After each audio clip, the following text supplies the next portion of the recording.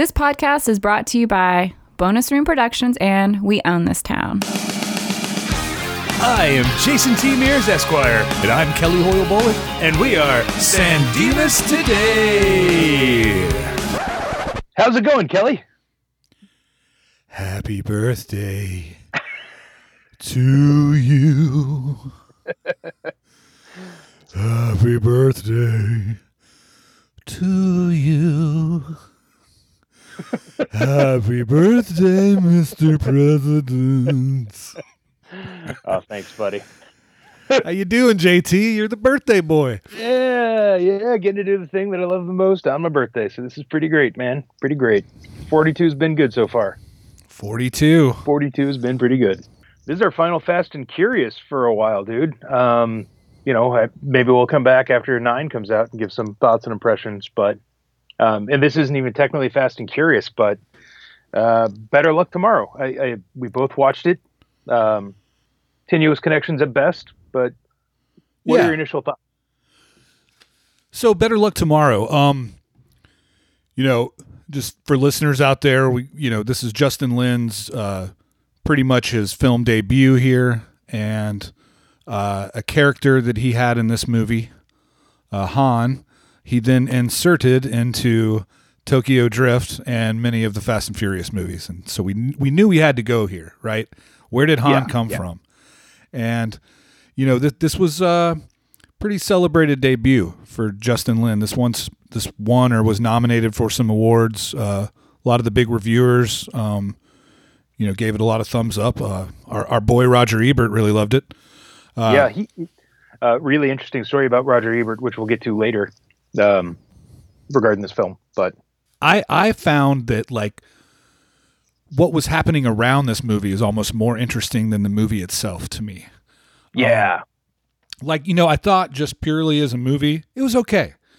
There were some choices I found interesting. The fact that, this is based on an actual crime that happened in California in the 90s, but loosely based, right? So, you can't go in thinking, hey, this is just a remake of the exact thing that happened, which, fair enough.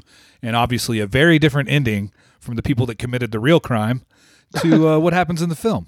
Sure. But, the first thing that stuck out to me, and it's purely Han related, is that, you can call this the origin of the character of Han. But what I really notice is that he comes fully formed. Like Han is already the cool guy with the awesome car the second we see him. I agree completely. Han is fully formed. Totally fully formed. He's more of an asshole in this one than he later on becomes. But you can definitely see his transformation between this and Tokyo Drift. Sure. And we talk about family, right? And Han's cousin in this movie is the big fuck up, right? Virgil is doesn't quite have it together. He's maybe one of the least stable characters. Ends up trying to kill himself by the end of the movie. Is such an idiot that Han has to basically beat the shit out of him at one point. For the most part, kind of exits the film. I don't even recall the last time you actually see Han in this movie, and then he gets kind of a postscript. And you see that shot of him right at the end where he's shaving his head, which is supposed to make us assume that Virgil has died after trying to kill himself. Yeah, I think so. And I wonder, I would love a short in between that and how he gets involved with Dominic, right? And how these themes of family play into it. And if there's regret that he has, for, maybe beating the shit out of his cousin or, if there's some sort of development there to his character, which makes him really buy into the family with Toretto and those guys. That would be cool. I will say, this is the first time I'd ever seen it too. I thought it was a solid film. I think for the time it was great for a first feature film that had a relatively low budget. I think a solid movie. This is one of these throwbacks almost to the mid 90s indie crime wave, right? That Tarantino kind of kicked off. And it had a nice Asian American viewpoint to it, which was very refreshing to see Asian American characters as normal people and not stereotypes. Right. Yeah. I mean, I think that's one of the biggest takeaways from this. This was one of the first movies to really be mainstream and do that. Thought it was interesting. It was the first ever film acquisition by MTV Films. Really? Which I had no idea. Yeah. Wow. And neat story here. They were really running out of money on this. And I read that Sung Kang, who plays Han, was a waiter at a Korean barbecue place. I want to say it was somebody from a film production company that would be a regular in there all the time. And Han was able to talk her into throw in $50,000 so they could finish the movie. And then they were short about $10,000 right at the end. And Justin Lin calls up MC Hammer, and MC Hammer takes him the rest of the way home. I know. It is literally true that MC Hammer gave us the great Fast and the Furious franchise that we know and love, right? Nobody would be talking about Fast and the Furious unless Justin Lin came in with Tokyo Drift and then with 4 and shepherded it on to what it became, right? Yep. Nope. I mean, people would maybe be talking about the nice genre picture, The Fast and the Furious, but it would be a footnote, right? It would be like one of those tiny films that did what it was supposed to do really well. But now, Justin Lin turned it into this monster, and that would not have happened without MC Hammer. So thank you, Hammer. Well done, Hammer. I was reading a story about when this was at Sundance, and it had 5 screenings. The first 2 were pretty well attended, pretty well received. The third screening just exploded, right? Like it did well enough in the first 2 that people were like, okay, you got to go see this. And they showed the movie to the people at the third screening. And at the end, during a Q&A, somebody shouted out, how dare you portray your people like this?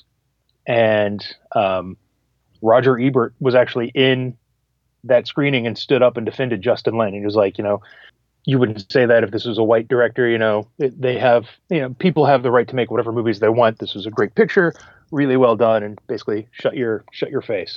So I think that was really cool of Roger Ebert to step up in the flesh and defend a film like this. I think that's a really cool story and footnote to this film. Way to go, Roger. Yeah.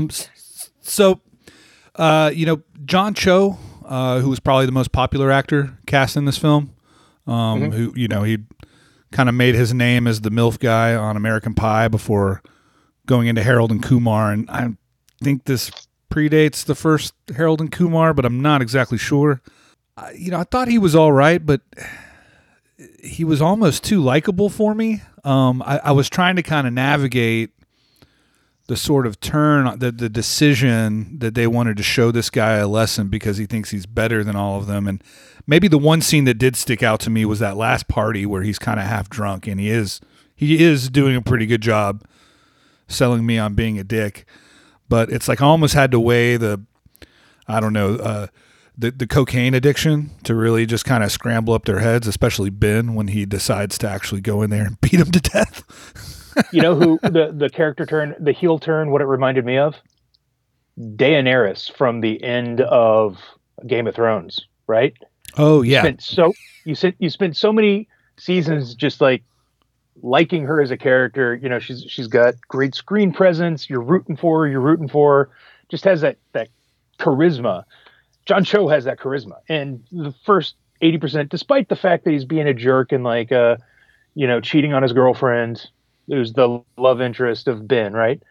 Besides that, you're kind of rooting for this guy. And at the very end, he's a terrible asshole. That was a little weird. But I do have a bone to pick with you, sir. I don't think John Cho was the most famous actor in this film. Okay. Who am I missing? Jerry Mathers. Oh, the Beeve. That's right. I totally forgot about the Beeve appearance. Yeah, and I shouted that out when I was watching it. I was like, what? The Beeve! Did not see that coming. No, that was a shock. There's the beaver teaching biology. And, critical role for this film, too, because he really got Ben and his lady interest talking by being lab partners. So Yeah. without him, the whole plot falls apart. I did see that initially John Cho was wanting to play the part of Ben, and I can't help but think if that might have been a better choice. I thought the actor that played Ben was fine, but it reeked of inexperience, which is fine, which is what you get in film debuts, right? It is. And also all of these guys were all actors or trying to be actors in LA, and they shot this during pilot season. So like all of their agents were like, "What the hell are you guys doing?" And they're like, "Well, this film's so important to us. We're not getting paid, but we're gonna make this movie." And it appears to have worked out for most of the people that were involved in it. I think that Perry Shin, that's the guy's name who played Ben.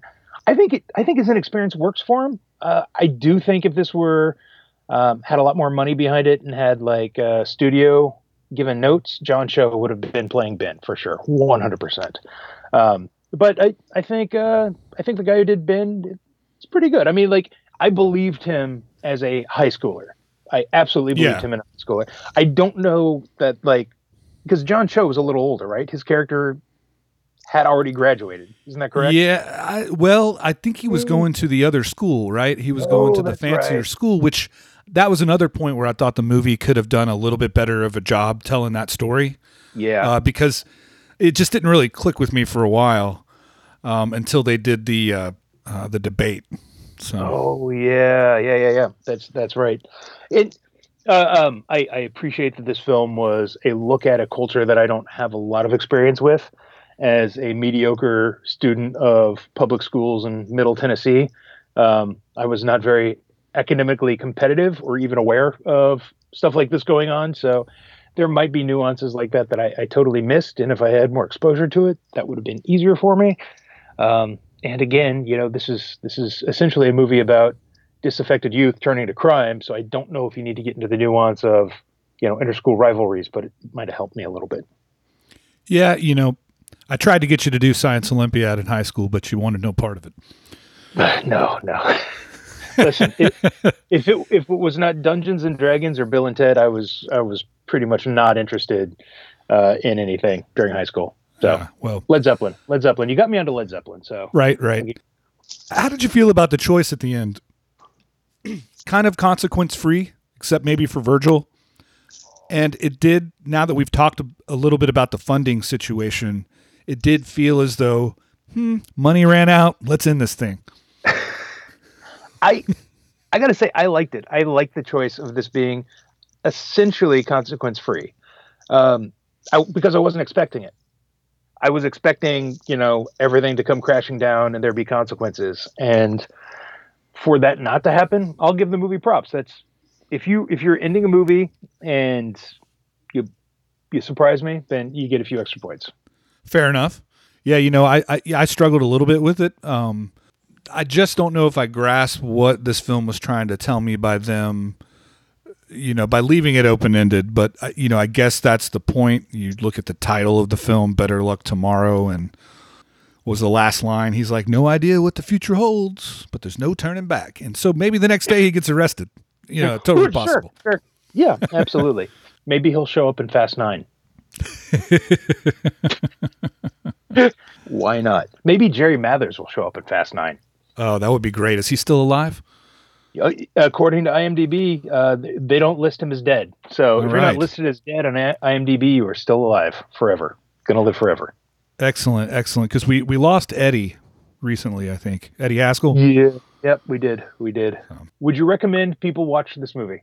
Yes, I would definitely recommend anyone see this film. Simply because I don't think we have enough of these films. I think this kicked the door wide open for what we've seen since in terms of films about Asian Americans, TV shows about Asian Americans. I think it's definitely contributed to a more authentic portrayal, I would say. And that's great. I'm all for that. Although I don't know if you could consider like the 2 TV shows and maybe 1.5 movies that we've gotten kicking the door wide open. But I think it definitely it did broaden it a little bit. There could always be more, is my point. There could always be more. Because I remember when Crazy Rich Asians came out a couple years ago, everyone was like, "Oh, finally a movie just about Asians." And yeah, There's one now. You know, like that. It sucks. It's crazy that this is what we've come to. But, What was it we saw recently that Keanu had the cameo in? oh yeah, always be my maybe. Yep, I thought that was really, really well done. Yep, In terms of just like folks in their like 30s, you know, living in the, what was it? Were they in the San Francisco area in that film? I can't remember. Yep. Okay. Yeah, I think it was San Francisco, and then later New York. No, it Yeah. might have been L.A. Was it L.A.? It might have been LA. California somewhere. Oh hell. Well, Kelly, I really want to thank you for doing this Fast and Curious with me. This has been a blast getting to share these movies with you. It's been quite the journey to do with you. I think ultimately I feel better for having seen most all of these films. Yeah. Yep. Yep. give or take a Too Fast, Too Furious. But hey, you still got lasting characters out of that movie. You know, You did. You know, it's a great metaphor for life. You know, you just got to take the next step forward, and maybe you'll stumble. But if you stumble, maybe you get ludicrous. You know, maybe and you just move forward. Yeah. I will certainly go see other Vin Diesel movies. I will view those that I haven't seen before. I've never seen any of the Triple X stuff. I've never seen another Vin Diesel movie. Okay, well, I'll tell you this much, man. Pitch Black is a treat. It's like for a Tremors guy, you'd probably really like that one. Okay, great. Yeah, that's all you had to say. That's all you had to say. Yeah, I know how to speak to you. No. I want to thank you for suggesting this whole premise, and it'll be interesting to see what we have coming up. Now, we can also mention on the Bill and Ted front, we are definitely still working on some things for our upcoming third season and the release of Face the Music, and I think we're going to have some great stuff to talk about here very soon, and hopefully some great people to talk to very soon. Fingers crossed. Fingers crossed. And, you know, we don't really say this often on this show, but if you do have Keanu Reeves' telephone number, please give him a call and ask him to talk with us. He probably doesn't have a Spotify subscription, so send him the YouTube link of our shows. Yeah, that we are on YouTube. We're also really bad about promoting where we are, but hey, remember where we are, right?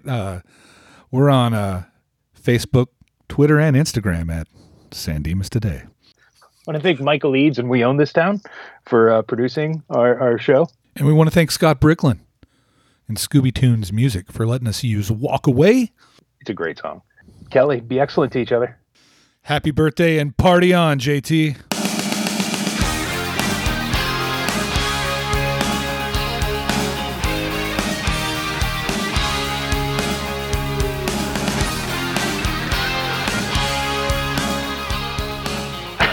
All right, man. Well, I cannot wait. This next episode, it won't. I don't know if we're editing this out or not, but don't know if the next episode will be the kickoff of season 3 because we want to get that out timely, right? With the yeah, I'll definitely edit what you just set up. Thank you. Perfect. Great. There's our tag.